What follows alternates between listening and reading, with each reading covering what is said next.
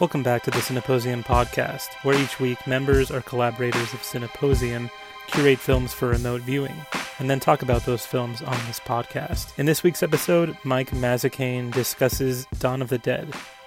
Enjoy the presentation.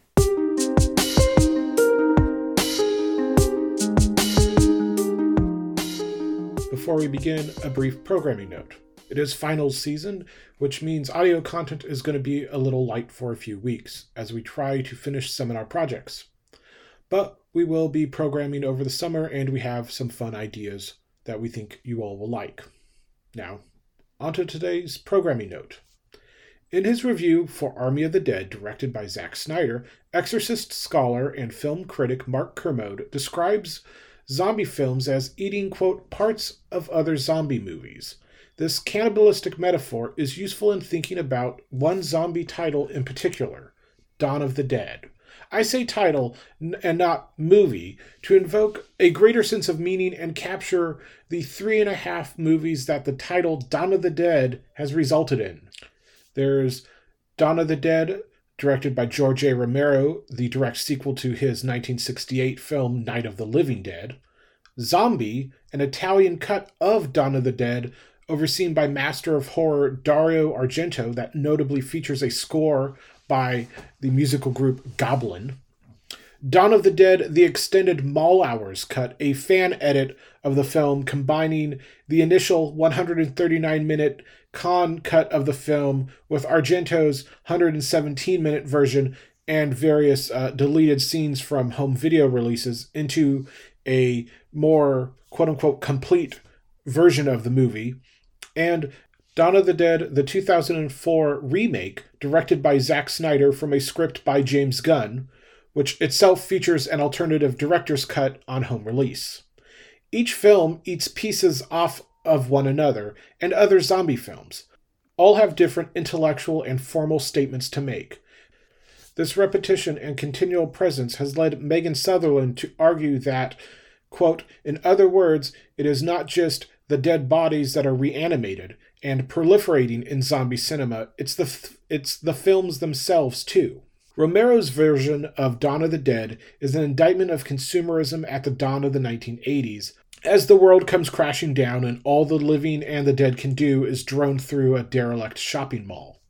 Argento's cut of the film, Zombie, largely eschews that kind of social criticism for a leaner, more action-oriented film with an emphasis on the kind of gore that would turn Dawn into a video nasty in the United Kingdom.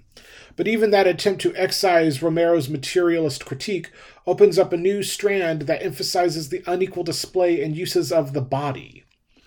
The extended Mall Hours cut attempts to synthesize both cuts, resulting in a 155-minute version of the film that stitches together pretty much all known existing footage with tweaks to the overall sound design to make a more coherent text. In trying to have it both ways, the Mall Hours cut opens itself up to a new realm of criticism within fandom studies and an excellent source on the role fan cuts and fan films play within overall fan interactions. While nominally related to its progenitor film, the 2004 remake of Dawn of the Dead does not resemble the original feature film beyond a shared plot of a zombie outbreak in an abandoned mall, with a few references to original dialogue. Snyder's film shifts the social critique away from consumerism, having lost that war over the past quarter century, to white heterosexist patriarchy, positing a multicultural and maybe even matriarchal path to rebuilding society. Unlike its precursors, the remake is thoroughly postmodern as the camera consciously frames events with a lens to the zombie film, even as the inhabitants of the movie have no idea they're in a zombie movie. In many ways, it is at the other side of the reflexive spectrum to 2004's Shaun of the Dead, directed by Edgar Wright.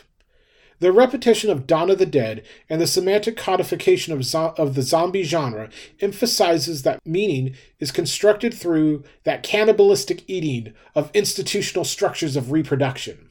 How, through varying edits and remakes, the intellectual and formal emphasis can shift wildly and still cohere into something audiences understand as a zombie movie in a very material sense, much in the same way that the presence of the zombie emphasizes the materiality of film even as it becomes more and more dominated by digital effects.